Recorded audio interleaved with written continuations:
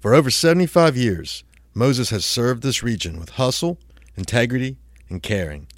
Our core values are what make us the #1 provider of complete customer care, from sales to our service and parts departments, all the way to our body shop.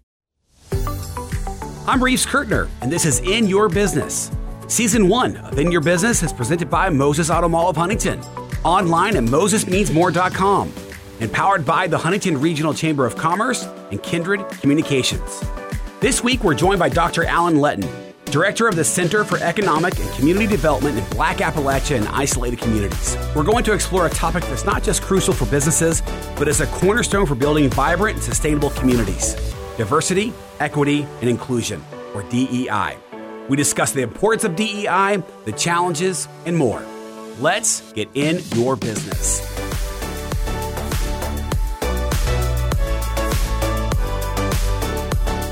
Well, let's start, if you can, tell us about your background first. So, I like to describe myself as a super nerd. So I started off wanting to be a scientist. I had the fortune. So there's a well-known scientist in U.S. history, Dr. Percy Julian, one of the first black scientists, ended up starting his own pharmaceutical company. And he kind of mentored my father and convinced us that we needed to go into science. So my father was a PhD chemist, was a senior chemist at Procter & Gamble. And so I always thought that's where I would be, as kind of a super scientist kind of guy. I had this love for jazz and music as well, so I actually got an offer to go play professionally at a high school, and then my father said, well, I will disown you if you do that. You need to go into school. So I went to MIT, chemical engineering and chemistry, did my PhDs, chemistry and chemical engineering polymer science at University of Cincinnati. And so I went the route of, I went to Dow Chemical, became the research leader for Central Labs out of Texas. From there, I went to Texas A&M, decided to go the academic route, spend time there, and got tenured, and did all the super nerd stuff, travel the world, presenting papers and all that.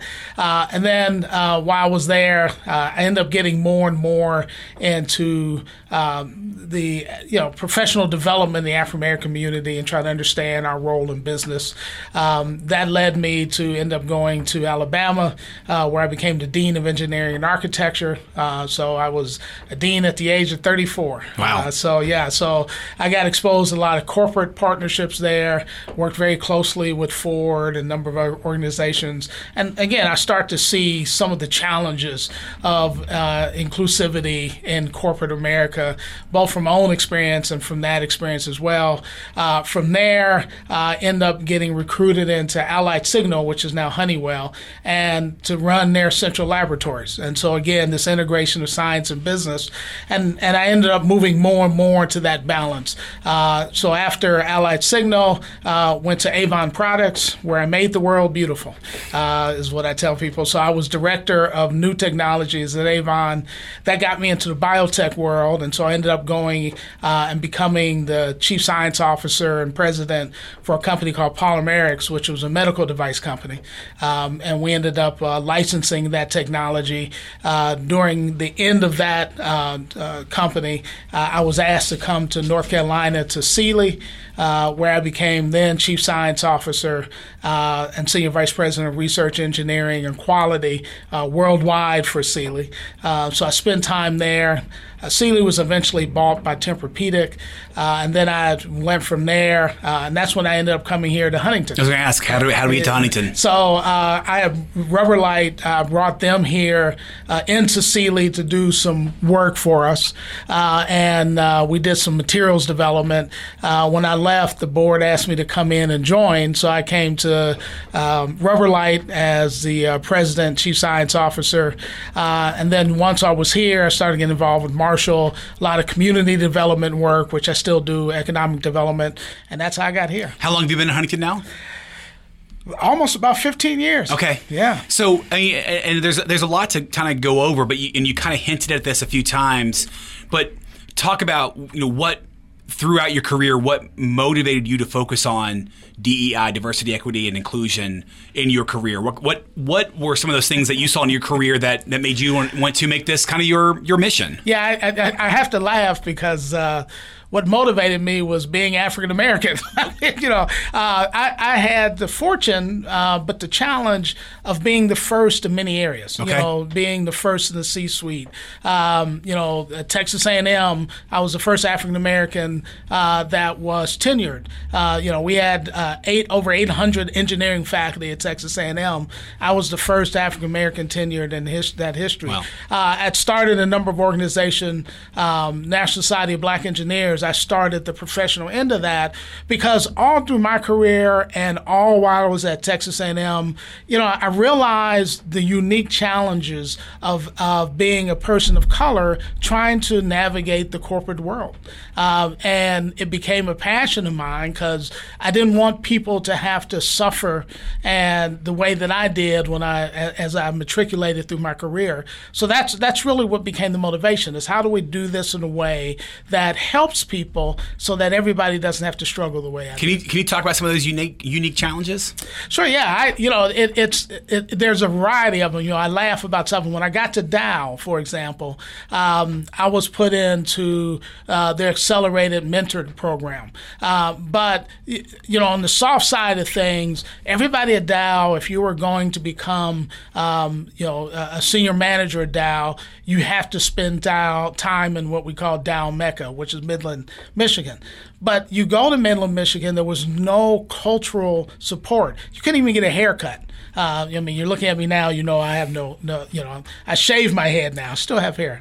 But, if you can't even get a haircut, you can't even go and relax in a community, that becomes a challenge. Sure. And at the same time, I had an event that happened while I was there where someone senior in the organization drew a Ku Klux Klan and a burning cross on my whiteboard in my office and says, "We're coming for you," because they said you're becoming too successful too quickly. So, those are very direct, kind of incidences. When I was at Texas A&M, I never forget, I had just gotten a research grant that allowed me to move in to the top floor of a research building.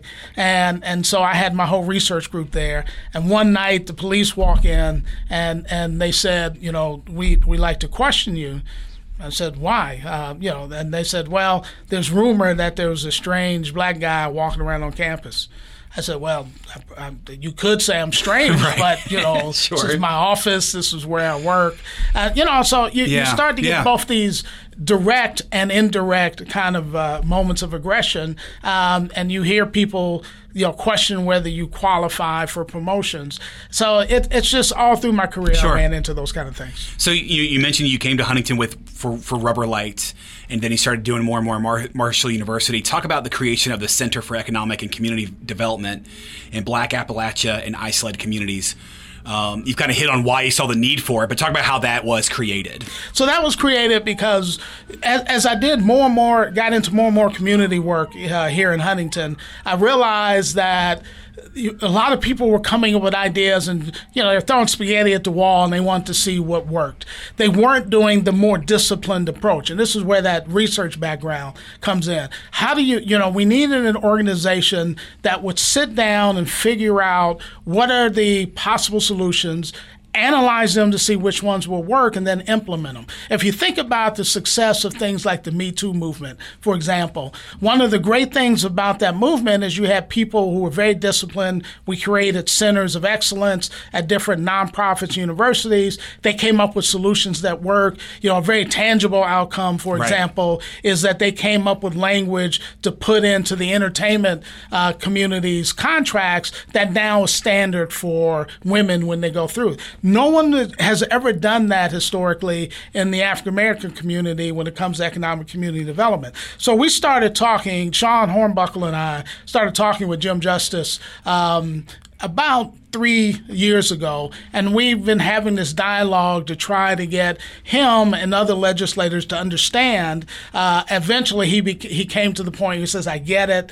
We really do need to do something." And so, March at the State of the State address, he announced that he was going to make that investment to start the center. This past March 2023. Correct. So what is the mission of the economic and community development in Black Appalachian isolated communities? Long name there. Yeah, I know. Yeah. But what is the mission? What's the goal? Where do we want to be in 5 years, 10 years? Good question. So the mission is, if you look at economic and community development throughout the country, and if you look at population densities, so counties that have population densities of 50,000 and less, you'll see that there is no successful unifying model of economic community development. And that's both growing businesses. It's been hit and miss. So the first mission is to go out in a very systematic way and understand why that hasn't been successful, why that effort hasn't been successful, and how do we make it successful. For example, there's a model, economic model of Charles Marone, who looks at, he was the one that developed the Asheville, North Carolina downtown. He's got a particular way that he analyzes to figure out what are the right leverages that you use to do economic development. We want to go and try some of those and analyze some communities here and look. So the mission is to take those tool sets and to understand Black Appalachia. And isolated community means former coal community. So, we want to have a living experimental community. So we're using Fairfield and Huntington as one, and we're looking at Logan County as the second one. And so that's the mission, is go out and figure out how to do that. The second one is to create a knowledge or center of excellence in understanding these communities from an economic community perspective. There's a lot of research out there that can tell you what the average salary is, what the poverty rate is. That's great, but where's the research to tell you how to get out of that? Sure. And that's what we're talking about. That's the second mission. You mentioned Asheville. So are we kind of basing this program off of what Asheville has done? And the reason I bring it up is when I talk to I love Huntington. And I love some of the things that have been happening over the last 5, 10, 15 years. I mean, I graduated from Marshall in 2004, and just to see what has changed in Huntington, I think it's been great. And there's so many good stories. Mm-hmm. I tell people all the time, I think we could be like an Asheville. I love Asheville, North Carolina, but when I go there, it really reminds me of Huntington and Charleston. It's got a town, it's got a downtown, but it's got all these great restaurants and breweries and distilleries and mountains. I'm like, this is us. So anyway, I talk about Asheville all the time, and I think that we could be a city like that. No, you're absolutely right. And to get into the weeds a bit, yeah, sure. Here's what you've got to start doing. And as a matter of fact, I just had a lunch conversation about this. First, you have to look at what are the structural things that need to be fixed. For example, if you look at the Fairfield community, it does not sit in an opportunity zone. As a matter of fact, in the majority of the Appalachia, opportunity zones stop at Black communities. So you got to ask yourself, what kind of zoning do we set up? One of the things that's happened in Asheville, and I do think that's a very good model, is they went to a mixed-use zoning, which gives you access to new market tax credits and some other financial tools that we can't access yet in these communities we want to develop. So when you look at that Asheville model, yeah, we could do that. We got to fix the zoning. How do we get access to new market tax credits and some of these other tools? And then how do you bring resources within the community together to grow? An example being, I've been meeting in Fairfield with individual businesses, and I'm finding out there's ecosystems that you create. One around women's health and beauty, for example, another around culinary. And then when you do a deeper dive, you figure out what are the shared resources that we can pull together. Now we're doing job creation. Now we're stabilizing businesses. That's bringing tax revenue into the economy. And that model in Asheville was to figure out how to capture all of that in a very condensed way so that we don't have to go and build a new infrastructure somewhere else. That's right. You take what you have here and build it. That's the key to Asheville. Fairfield. They took the resources that were there, particularly those of downtown, converted them to mixed use in a very structured way, nurtured those organizations, those restaurants. And, it's a great example. I love going there. And their culinary scene is incredible because of that. But that's the way that you have to do this. And I do believe you can do that here in Huntington. I might edit this next part out because I might be going into the weeds. Do you know Rashad Sanders? I do, yes. I only know Rashad. I know Rashad through Marshall Alumni Association. We're on the board together, and he does some work with us, like DJing and events and things like that. Help me. Doesn't he work for like the Fairfield Development? So Rashad is executive director for Fairfield. We've never talked about like our personal businesses and lives and that kind of stuff. So I'm like, is Rashad involved in this? You know? So yes, he is. So he is the executive director for the Fairfield Community Development Corporation. Okay, which is a new concept here. So let me step back and talk about CDCs, and then we talk about what Rashad's role can be in this community development effort. So CDCs were developed around the Kennedy administration. And the purpose of those are to find a particular need in a community and under a specific tax structure be able to facilitate the solution for that need. Back when they were first started, there was probably about 250, 300 of them throughout the country, and they were focused on community development, specifically affordable housing. They were specifically focused on economic and business development.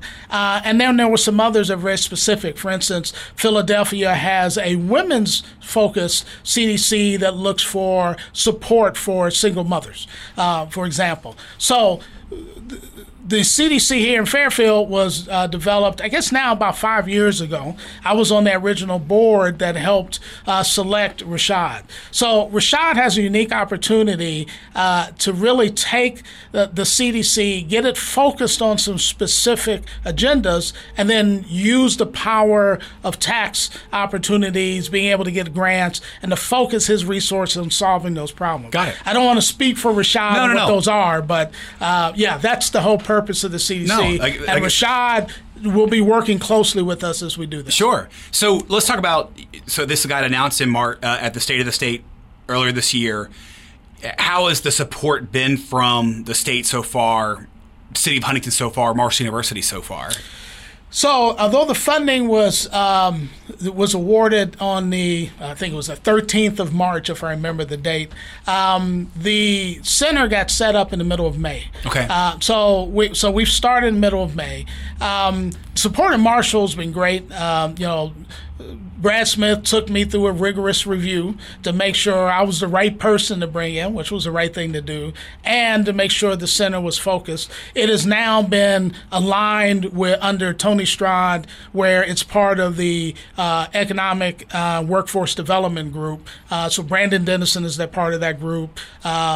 So that is the right place for it. So it's got the right resources to move forward, and we're starting to identify opportunities just by talking together. That's right. That we can partner with. So it's been good reception there. The Huntington community, so the center was started with $1 million. The target is to raise another $4 million over the next 2 years. So the idea is that money will seed programs, research, and we'll leverage that. We'll continue to write grants and everything else. We have had an excellent response from the Huntington business community. We probably have a commitment of over $500,000 already. We're going to start soliciting with larger corporations, but the response has been good. The response has been very good in the community. So I've been going out and starting to do some of that basic research, interacting with everyone. We're going to have an official opening of the center here in a couple of months, so you'll hear about it. Perfect. So that we can introduce it formally to the community and its purpose. So far, the reception has been very good. I would say it's actually been better than that. I think we're all seeing the need. Just having the right resources talking to each other That's right. Has been a tremendous impact so far. Moses Automall of Huntington has been the region's premier Cadillac dealership for over 20 years. To see our selection of new and pre-owned Cadillacs, visit us online at mosesmeansmore.com. Today we want to talk about diversity, equity, and inclusion. First of all, if you can't give us an overview of what that is and why it's important to the business world. Right. So as a matter of fact, I was just reading a paper at Harvard Business Review that's kind of looking at where's DEI going in current times. And so the research part of this that says why is it important is pretty straightforward now. It's pretty standardized, been proven over and over. If you look at our population and you look at non-white males, right? So if you start looking at women, people of color, neurodiverse, LGBTQ, you just look at that, you're talking about almost 40 to 50% of the population is represented in that group. From a business perspective, why do you want to not sell to half the population, not hire half the population, and not obtain leadership, from half the population? It's a pretty straightforward argument. That's right. So that's the first part of it. But why it's important to focus specifically on it are the challenges of making inclusion normal within an organization's practice. If you think about it, I said, I give you the over numbers, but if you look at the African American community versus the Latin community versus LGBT communities, each one of those has a different path to how they got here. So the challenges within the African American community coming from a history of slavery and segregation are very different than an immigrant population coming in. That's right. And so it becomes very important to understand those differences and to design programs so that you can go after that other 40 or 50% of the population. Talk about that same question, but in context to Huntington and Appalachia. I don't know the numbers, but I would assume that it's less than 40 to 50% in our area. Collectively, it's not that much different. Okay. So if we talk specifically, so the African-American community only makes up about 6% of West Virginia. Okay. Appalachia in general, the numbers fluctuate because when you start looking at Tennessee and North Carolina, you may be higher. That's right. So you may be, the numbers I'm seeing somewhere around 8 or 9%. So again, it's still a significant part. Sure. The Huntington community is the second largest African American population next to Charleston. So Charleston, Huntington, Morgantown, Beckley, and Parkersburg make up the greatest percentage of African American populations here. So yes, it is very important for us in Huntington because of that. When you start looking at women, when you start looking at the LGBTQ population, you're still going to be up where around, if I remember the numbers, 25 to 30% total population. So although on the surface, because I think we tend to think DEI only focuses on the African American population, truth is it is much broader than that, and so you're still talking about significant numbers. That's right.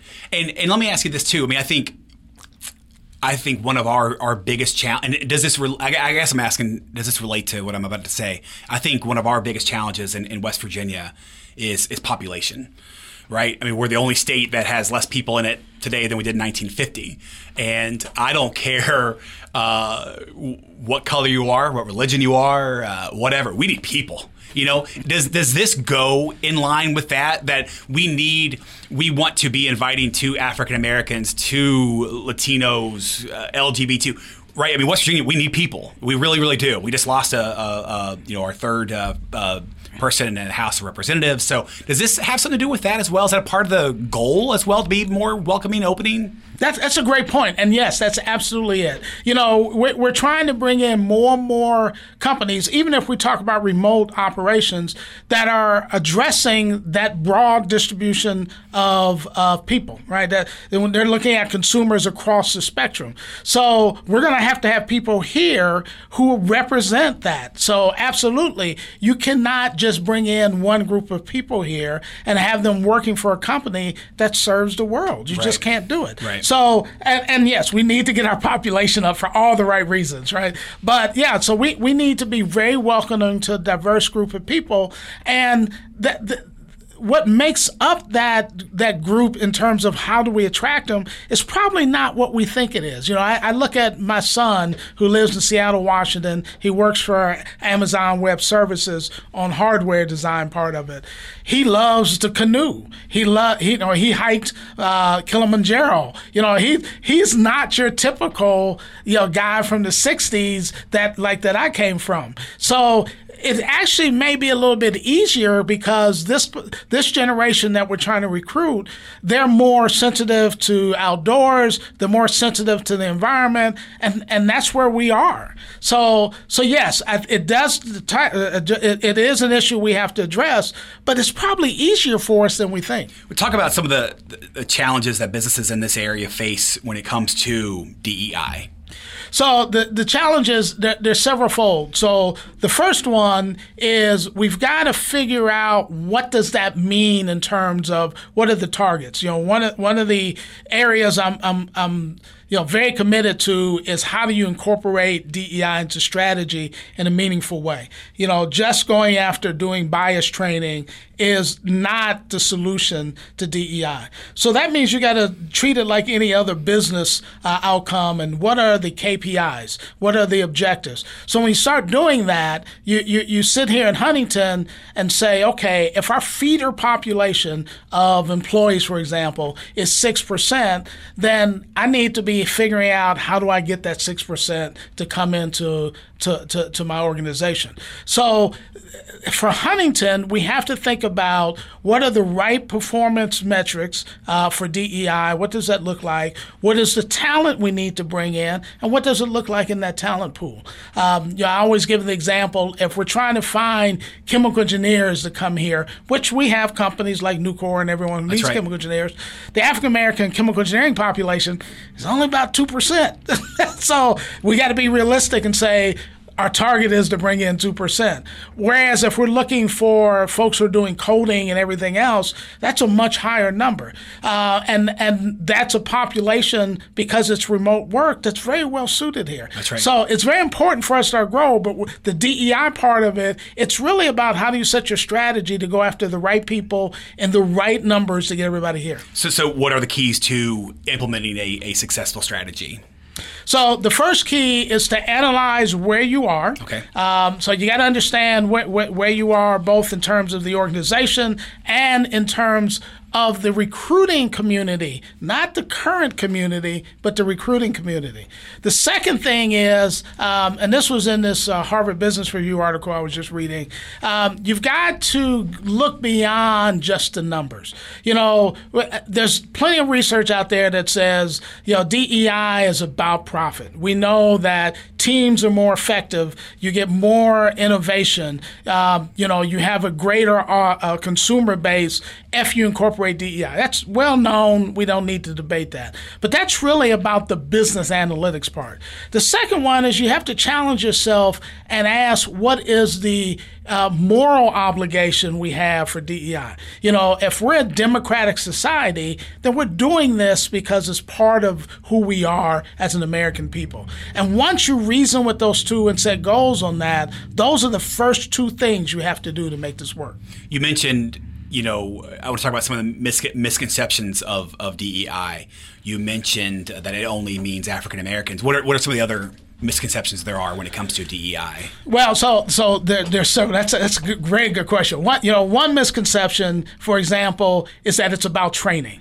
Right, and that backfires because the training we perceive is about changing the way you think about people. That's not. It's about behaviors and managing behaviors within an organization. So that's the first misconception. Another misconception is that it's uniform for everybody. That there is some way of creating a program that works for women and neurodiverse and LGBTQ. You can't do that. You really have to take the time and look at a strategy for each one of them. And it's actually easier than it sounds. If we're doing the proper kind of personal development and coaching. One of the things we did at Allied Signal, right? Everybody had their own development plan, and if you're sensitive to the cultural aspects of that person, you're automatically doing it. You don't have to do anything special. You just have to make sure you pay attention to that. Another challenge or another misconception has to do with how we count the numbers, right? Everybody likes to look at what's the percentage of the population that's there, and they want to say that's our target. That's unrealistic, right? That has to go away. And then I think one of the biggest misconceptions that really makes it hard is that we can then assimilate everybody to one culture. This is the question I always talk about: tomato bisque versus gumbo. We don't want to homogenize the culture, because you don't do that now. We recognize we have different people with different backgrounds. We want to create a culture where those differences can exist. So that perception that DEI is about normalizing a culture is a mistake. You really want to make the culture, polydiverse, and how do you manage that? To talk about your gumbo versus tomato bisque analogy. Yeah, so when I'm working with organizations, I always, especially when I'm working with the senior management, I start the conversation with when you start to envision what diversity means in your community, is it tomato bisque where everything's homogenized, still tastes good, but it's all homogenized, or is it gumbo where we have these individual pieces and there's a roux that ties all that together? Again, very delicious meal, but a very different representation. And so I do that because it accomplishes a couple of things. One, it depersonalizes the conversation. So now people can talk a little more comfortably, because you got to create that psychological safety for everybody to work with. But the second reason I do that is because it's easier for people to wrestle with concepts when it's not challenging people's beliefs. And so usually what happens is the majority of people go to tomato bisque. They start to think that I need a homogeneous community, and so we want everybody to be treated the same. But then as you get into the conversation, they start to realize, well, no, I really want people's pathway to their current position to be noted. I want the fact that someone had a different experience in an aerospace company versus someone in automotive. So I really don't want homogeneous. All right, if that's the case, then the gumbo is the right solution. Now, what does that mean in terms of how my organization operates? Sure. So that's why I use it, and I think it's a good way to get that conversation started.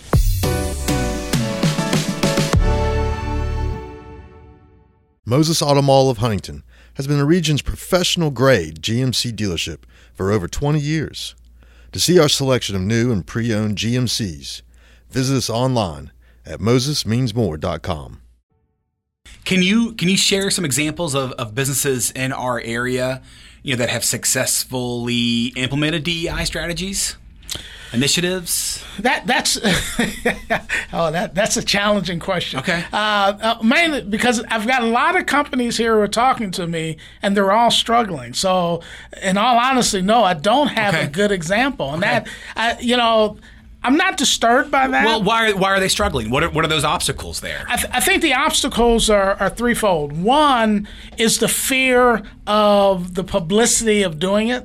That comes up a lot, is that it's going to be perceived as something negative, or be perceived that we're just doing it because it's politically the right thing to do. So there's a fear associated with that. The second one is, and this is probably the one that I like to spend attention on, is people don't have the tools and the skill sets to address it. It's interesting, and that's not unique to this area. The more companies I talk to, more I realize they do not have the kind of tools that are necessary to go out and analyze, to understand, and then to come up with solutions. And then the third one, which is really falls into misconception, is that it's too costly to do it, and so they won't do that. That's always the number one barrier for anything, right? Right, exactly. Cost, But you got to look at it as an investment. I know. of course. and not look at it That's as right. just an absolute cost that you'll never recover. That's right. I mean, how can some of those challenges be overcome? So I think there's several ways. So one, and this is one of the things I think the chamber can do. I think Marshall University could do is we got to create a program. Whether it's a workshop or whether it's some kind of a group that comes together on a regular basis that teaches those tools. It's really that simple. Sure. Yeah. So that's one way to do it. The second one is to treat those companies that are very good at doing strategic planning, use those same elements. So when we want to go into a new market, what do? Well, we go and try to understand the size of the market. And then we try to figure out what percentage of the market do we have right now, what percentage do we want to have, and what are the kind of tools we want to use to grow. You do the same thing. Just start with that conversation on tomato bisque versus gumbo, come up to a nice consensus, pick the one area you want to work on, and then use your strategic planning tools to go and address that area. What about with smaller businesses? Huntington, the backbone of, I think, of our economy is small businesses, and most economies it is. I mean, right. Especially here, we have so many good stories of small businesses. Again, talk about costs and so forth and limited resources, but what are some steps that they can take to promote DEI? So I would actually say, and I've seen this work in different areas of the country, is that they come together as a collective and work. So let's take, for example, we want to address a women's a single mother's issue, right? That's a big issue in this community. So I looked in, there was a community in New Jersey where they came together and said, you know what?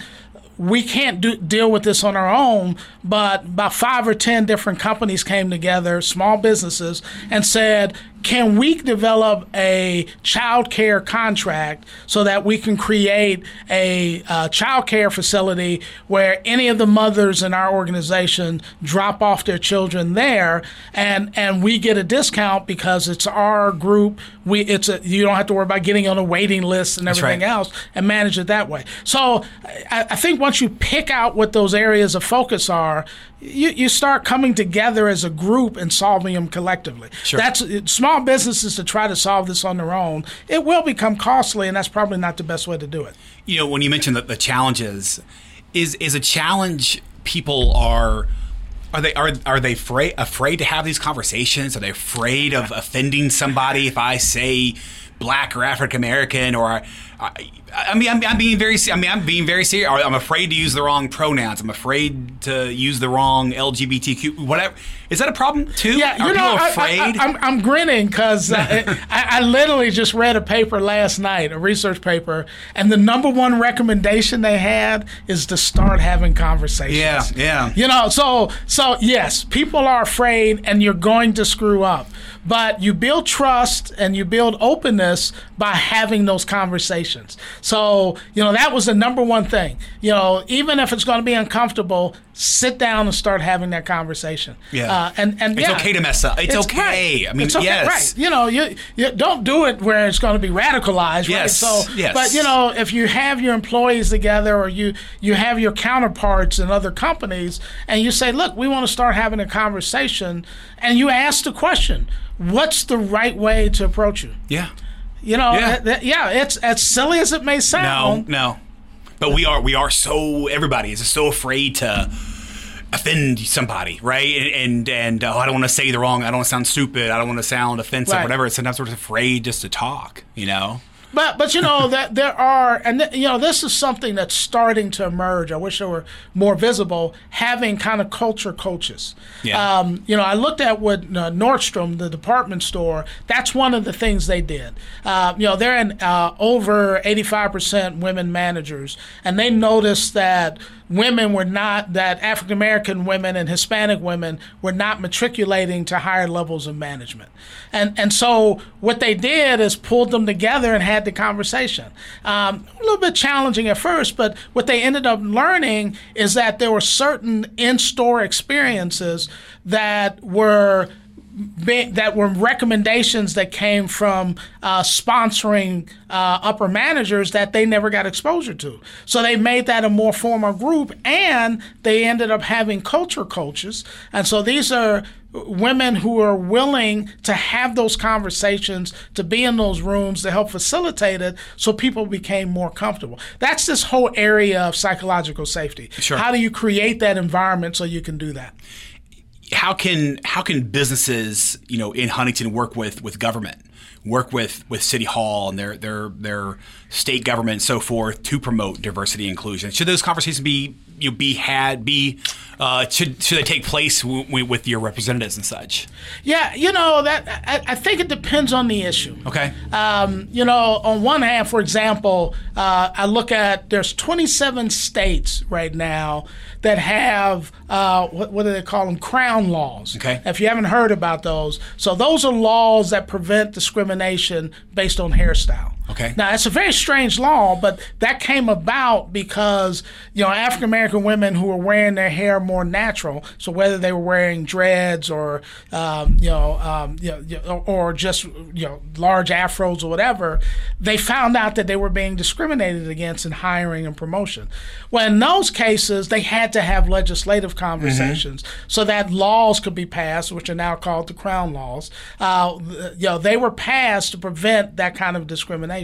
So in those kind of cases, if you look at labor laws, for example, having those conversations, we're talking about bringing people in to the state. That's right. So if they come in and they see this, salary discrimination, making sure legislation is reflecting the protection of salary against diverse groups. So I think they have to be very select and very reasonable. I do think we're living in a world where we're banning books and things of that nature in education. Yeah, you probably still have to have the conversations there as well. Sure. But I think they'll be very select. Let me go back to the Center for Economic and Community Development in Black Appalachia and Isolated Communities. You mentioned like Sean Hornbuckle a minute ago. I know Sean has gone to Seattle, you mentioned as well, and kind of tell with Marshall University and other legislative leaders and kind of telling the story of West Virginia. Are you going to help tell that story to businesses like, hey, this is what we're doing in West Virginia, trying to go against some of those stereotypes that we have in West Virginia, and hey, this is the stuff that we're doing now, and we're working on a DEI programs and so forth. Are you trying? Is that going to be part of our story to corporations? It could be. It should be. It should be. Yeah. Again, we only started in May, so we haven't got to that point yet. Yeah. But I know all the players who are doing that and making those visits. I'm sure eventually they'll pull me in as it should we be. need to. I mean, it really should be. It is a lost opportunity if we don't. If I look at Dr. Cicero Fain, right, and he's working to start the Black Appalachian Cultural Center.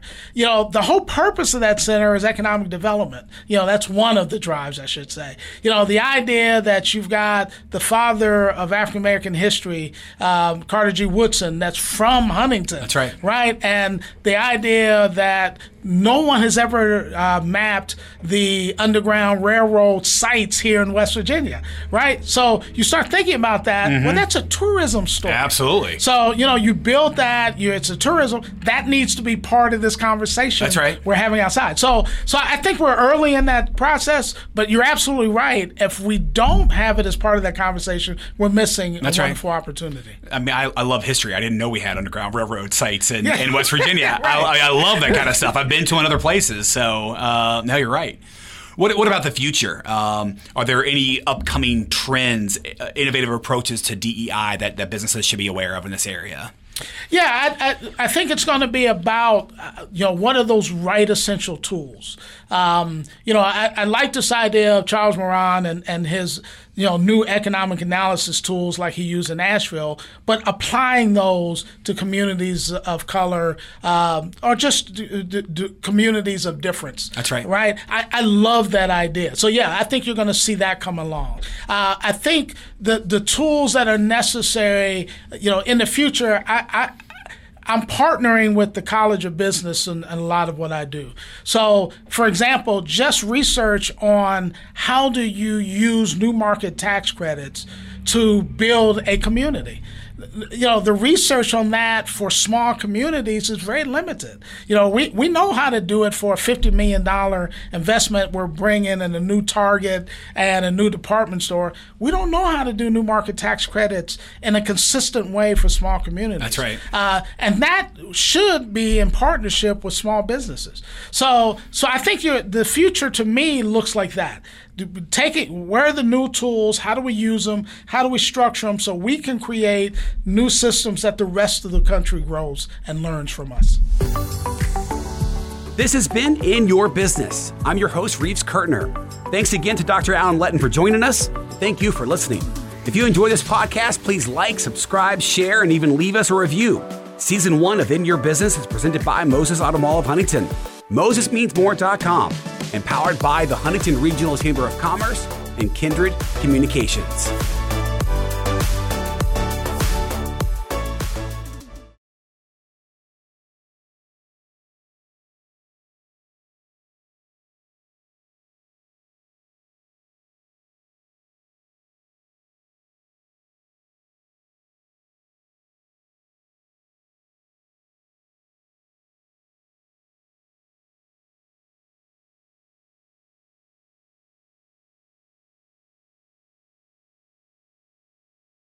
This is Jason Moses, Executive Manager of Moses Auto Mall of Huntington, where Moses means more. Thanks for listening to In Your Business.